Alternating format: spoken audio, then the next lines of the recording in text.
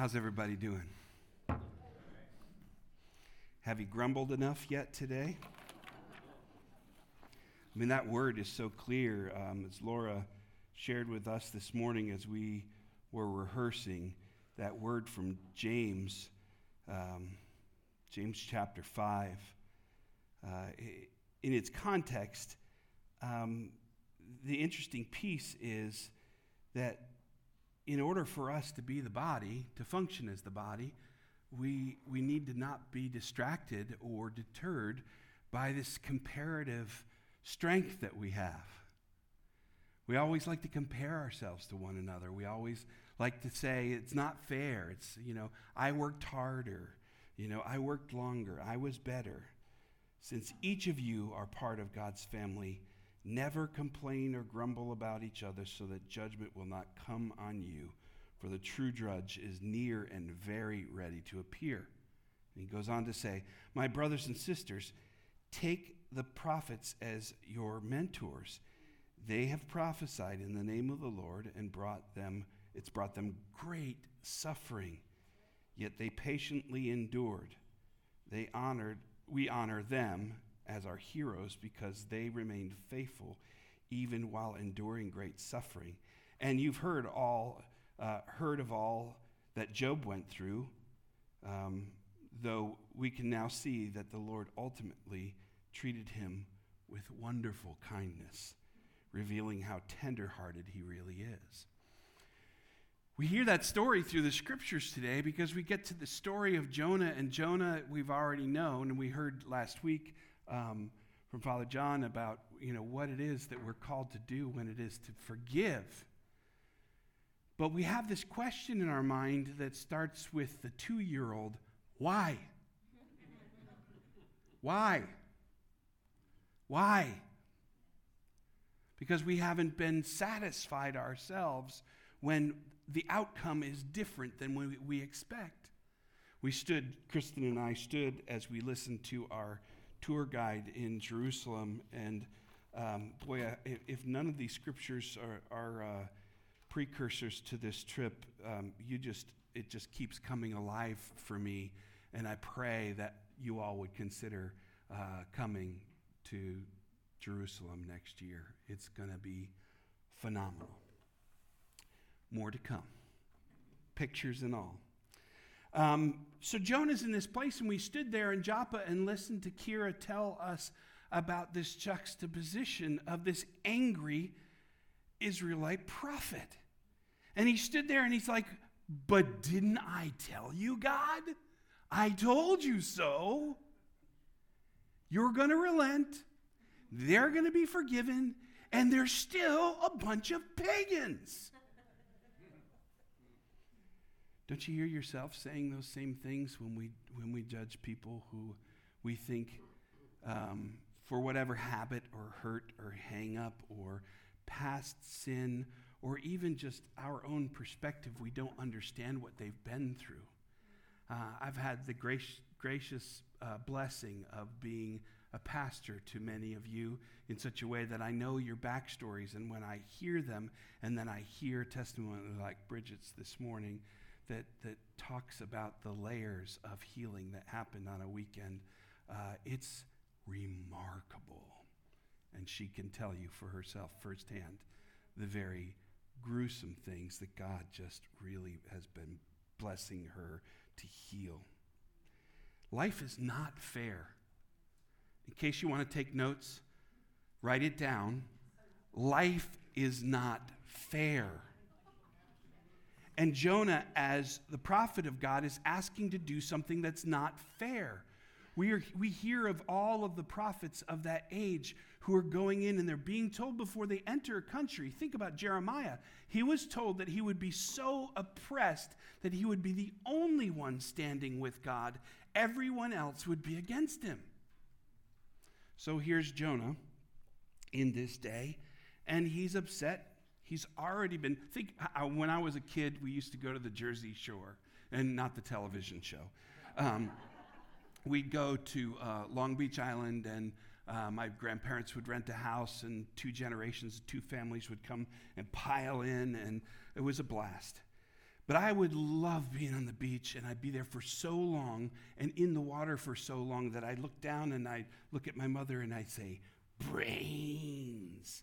Because as you looked at your fingers, they were so wrinkled up and shrivelly, they looked like brains, because they were pasty white and all crinkled up because they've been in water for hours and hours. Think of God's prophet being spit up on the shore after being in stomach bile in a whale.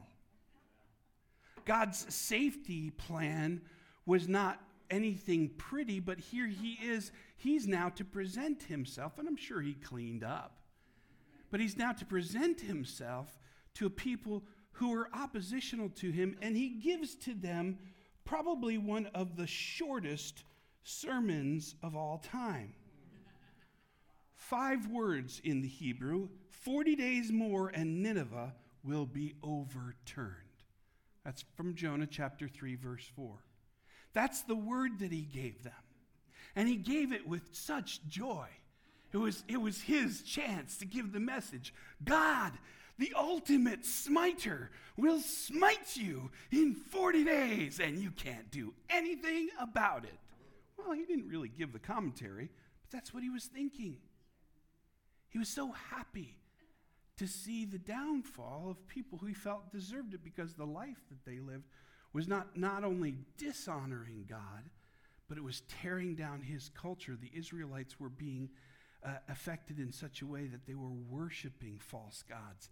They were following false deliverers. We stood in Caesarea Philippi, and you could see what they celebrated in Greek culture as the gates of hell. And it's just a cave. And then there's niches going up the mountainside, and they're just niches. But they were to various gods going up the way, and Jesus said to his disciples, "Who do you say that I am?" I've heard that scripture so many times.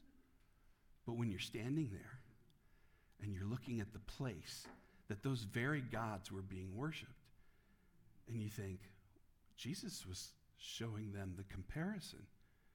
Do you want to worship two-dimensional items that can't speak back to you, that don't have power or wisdom, so that you might get some sort of blessing that you've managed to manipulate by giving sacrifice of your firstborn son or your own children, or by bloodletting some animal, not for the sake of righteous worship of God, but for the sake of taking what's yours so that you might be getting what you're entitled to. Those aren't the gods that Jesus was. Jesus says, I'm the God of the universe. Who do you say that I am? So Jonah's here in Joppa as a port city. I'm sure it had its mess of what port cities have. And he was really displeased. I mean, this is almost ironic, the things that are being said here, because you can't really get the tone of it. But he's seething, and he prays to the Lord. Is it not what I said to you? And I was yet in my country. I didn't have to leave here to find this out before I were to flee to Tarshish. For I knew that you are a gracious God, merciful, slow to anger, and abounding in steadfast love. I still don't get you, Lord. Why do you love the unlovely? Because it's his kindness that leads us to repentance. He is so kind to us. There's no place, no distance, no sin that could take you so far away from God. I hope this is an encouragement to you, because I know that you're all spit polished and perfect sitting here this morning. So you don't have any worries, right? We all bring our sin to the table, and we ask the Lord week after week after week. And he loves us so much that he's willing to cleanse us. If we're really repentant. There are consequences for sin. And Jonah might be asking himself, is this the consequence of my sin? Is this, is this something that's happening to me because I haven't lived right? Lord, haven't I been faithful to you? Yes, Jonah, you've been faithful, but you haven't been obedient. We learned a lesson when we were raising our kids that we'd say to them, delayed obedience is still disobedience. Delayed obedience is still obedience, and that's a hard pill to swallow. So Jonah went on to say, I understand that you're abounding in steadfast love, so now, Lord, please take my life. What? I'm done. You don't need me. You're going to be gracious anyway. And the Lord said, how's that working for you? Do you do well to be angry that I was gracious? Shouldn't you be celebrating that those who are lost are now found? Those who are blind now see. Those who are lame now walk. Can you hear the New Testament singing through this? Jonah went out of the city, and he sat to the east of the city and made a booth for himself there, and he sat under the shade. We were in a time where our tour guide Kira said that we're experiencing that same east wind. It comes about 52 days during the year in Israel, and we were experiencing a week's worth of it when we were there. And that east wind was strong enough and hot enough to wilt the greatest of sweaters. 110 degrees 2 of the days that we were there, and that was in the shade. But thankfully, we had that east breeze that kept us alive. And here's Jonah grumbling and complaining and seething outside of the city that God had allowed this to happen for the Ninevites to be blessed. And he sat under this tree and sulked. And the next day came up. He woke up and a worm had eaten the tree, and now he's really ripping mad. And he asked that he might die. It is far better for me to die than to live. Even this plant can't give me shade. And God says to Jonah, how's that working for you? How's complaining working for you? How's judging others working for you? How is self-entitlement and being proud of the word that you've brought to carry to a people, and I have relented and brought them salvation and faith instead? Do you do well to be angry for the plant? Yes, I do well, Jonah says back. To be angry enough to die. And the Lord says, now, you know who I am and that I relent and have mercy. Here's my answer to you.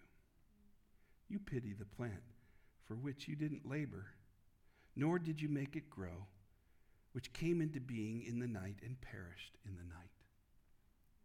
You may not have seen a plant that blooms in the night or opens in the night. My friends down in Savannah, when we lived there, happened to have a plant called a night-blooming cereus. They're absolutely gorgeous, and they only open once a year. And they typically open on the same night every year. And lo and behold, their night-blooming cereus opened on the 9th of July, which happened to be Kristen and my anniversary. So the years that we were in Savannah, we would go out to dinner or do whatever we did for an anniversary, and we'd stop by Pam and Barrett's house because we wanted to see our anniversary plant bloom. It wasn't eaten by worms. It didn't stop its growth, but it withered after it bloomed. And so God's amazing creation allowed for this plant to be there in fullness, big leafy fullness that offered him shade. But the next day, the Lord is saying, you didn't make the plant grow. And when it came to it perishing overnight, you're going to complain? Should I not have pity on Nineveh, he said? That great city, which there are more than 120,000 persons who do not know their right hand from their left, and also as much cattle. Now, why mention cattle in the midst of this? As if the people don't matter more than the cattle. But what he's saying is there are rich resources that are a part of God's plan and God's kingdom. And you're missing out on the fact that I am sovereign. I am Lord. It's easy to miss the irony of the comedic intent between this exchange between God and Jonah. Typically, the prophets are fiercely obedient to the law, and their audiences are stubborn and recalcitrant. And here, not like Jeremiah, there is a turning that comes from a 5-word sermon. Mm-hmm. So, despite the humorous part of this and the irony of this, we start to hear and get angry with Jonah almost for him feeling this way. But you've got to understand who the Ninevites were. The Assyrians killed everyone in their path. They destroyed the northern kingdom, and they subjugated anybody who was left in the southern kingdom by oppressing them with taxes. They destroyed the city of Judah and Lachish and otherwise wreaked havoc across the whole Near East. If it weren't enough, the Assyrian kings proudly boasted about and displayed their violent conquests in scenes that we still have today, where the kings of Nineveh, kings of that Assyrian kings were gathered together, and behind them are their subjects filleting the Hebrew people, literally in scenes. Jonah wasn't alone with his anger toward Nineveh and its conquerors. He purposefully spoke out against the Assyrians, and Nineveh, it would seem, is not the only one that needed repentance. In order to win back the wayward Jonah, God gave us the scenario that we know in the earlier chapters. He took the reluctant prophet, had him tossed in the water, swallowed up, spit out, and said, "Go and preach the word I told you to preach." So after preaching this message, Jonah left Nineveh and perched himself in that place where he was deeply grieved by the fact that God wouldn't show mercy, but he was not merciful himself. He hadn't repented. He hadn't changed his heart. You see, God's dealing of salvation is equal to everyone, not just those who come early and those who are most obedient. God's giving of Christ, his only Son, to cover our sins is equal across the board. It is not for us to look to our left or to our right to discern whether or not this person is righteous enough to receive God's mercy. God's mercy is God's mercy for all those who need to receive mercy. Can I see a hand, please? We all need to receive his mercy. So as we hear the gospel written today, Jesus is with his disciples, and he tells this story of a vineyard. What a beautiful picture. We saw some while we were there. We're going to have a special trip to a vineyard while we're in Israel next year. Asked our guide to do so for us. A vineyard and an olive press we're going to get to go see. And it talks about the different times during the day that needed laborers in order to get the labor done. I don't know if you've ever worked on a farm, but sometimes if you don't get the hay up or you don't get the crop up before the rainy season comes, you can lose a significant amount of your crop. And so it doesn't matter what time, day or night, you're grateful when there are hands to get the job done. And yet, here the message is, it doesn't matter what time of day the person comes or what measure of work they do. God, the owner of the vineyard, is the one who is sovereign enough to choose how to spend his money. You agreed to a denarius, you get a denarius. The guy who showed up for the last hour agreed to a denarius, he gets a denarius. Doesn't matter. There's no fairness that is spoken of. In this word, he replies to one of them, "Friend, I am doing you no wrong. Did you not agree with me for a denarius? Take what belongs to you and go. I choose to give to the last worker as I give to you. am I not allowed to do what I choose with what belongs to me, or do you begrudge my generosity? The word has been said several times today, and I think the human heart has the ability to curse itself because we compare ourselves to everything around us. You are a child of the Most High. God is crazy about you. He made you the way you are for a purpose. And if you spend your time pursuing that purpose and not worrying about what anybody else says or thinks about you, or whether or not you're worthy of the work that you've done, or you've done more work than anybody else, you have a whole lot more time to be following Him, to be pursuing His heart. In the end, you'll be fulfilling that phrase that would say, it's time to have an attitude of gratitude. If we live a life that is grateful, we don't have time to look and compare. I remember 2 brothers and 2 sisters grew up in a family of 5, and it was always comparison. Well, that's Frank's little brother. That's Jean's little brother. That's Margaret's little brother. That's Bob's little brother. And I lived in the shadow of 4 siblings as the last of 5. And I went, oh, no. I will prove to you that I am Dan Morgan. And I got stubborn about that. And I had many times where the Lord had sort of grabbed me by the nose.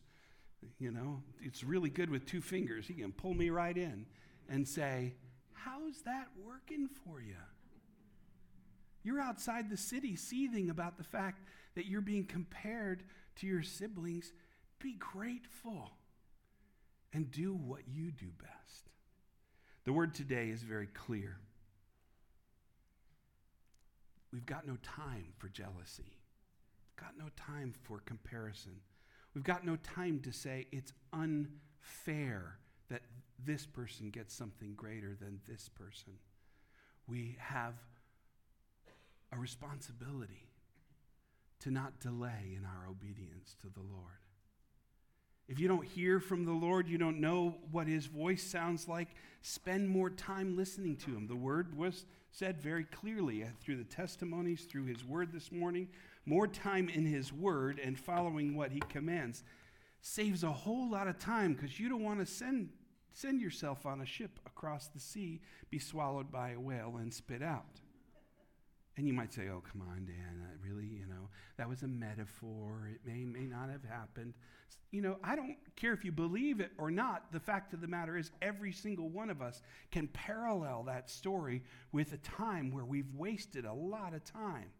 We've been swallowed up by an economy. We've been swallowed up by an attitude. We've been swallowed up by our best friend. We've been swallowed up by our spouse. We've been swallowed up by our boss or our coworker, and we didn't get it right the first time, and we get spit out on the shore, and we're sitting there seething that we have to do God's will,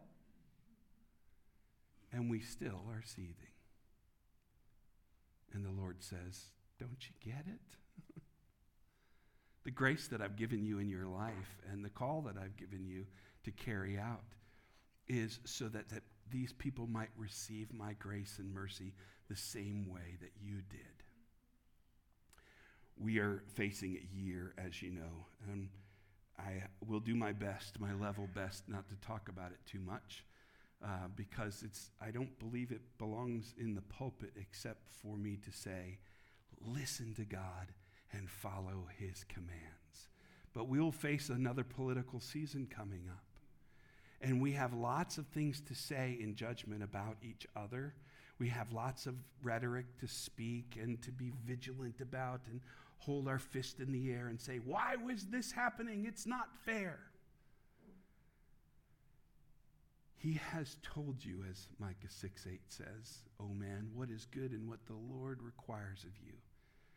Do justly, love mercy, walk humbly with your God. That's all we need. We don't need to be in a place where we grumble about the unrighteous getting mercy. We don't need to worry about fairness or equality. We don't have any entitlements.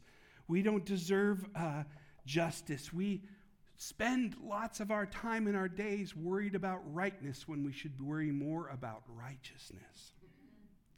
The nature of favor and blessing, all of us have experienced God's favor and blessing, is this. We shouldn't get used to anything by expectation, but by waiting on the Lord and gratefully doing His will. If we want to experience the favor and blessing of God in goodness and abundance or suffering and squalor, His blessing and favor are the same. He wants to show that when we're obedient to Him, His grace abounds for everyone. That's not the way the world operates, is it? We're constantly being compared. It's king of the hill. It's every notch gets you a little bit higher, more money, more money, more money. But what God wants you to know is you have all of the resources of His kingdom to carry out what He's called you to do. Don't be distracted by all of those false comparisons so that you might live out the freedom and joy that He's given you to live. Amen? Amen. Let's pray. Father, we thank you. We thank you that you've called us to faithfulness just the same way you've called Jonah, just the same way you have illustrated it to the disciples. And I pray, Father, that you would show us how to walk in faithfulness, that we would remove from ourselves all comparison or grumbling, that we would remove from ourselves an entitlement of fairness, so that we might recognize that every day is a gift from you, and we are grateful to walk in the light of your countenance. Be present with us, Lord. Guide and direct us. Help us to see where our human heart fails us, and in doing so, help us to learn. I am so grateful for failing, Lord, failing hard in your presence, because you have always taught me from those moments so that I might walk in your righteousness and not try to walk in my own. Help us, Lord. Help us to reach out to those who are the least and the lost, those who we might deem to be helpless, so that they might know the grace and favor, the salvation and blessing that comes through Jesus Christ alone. We pray this in His precious name. Amen.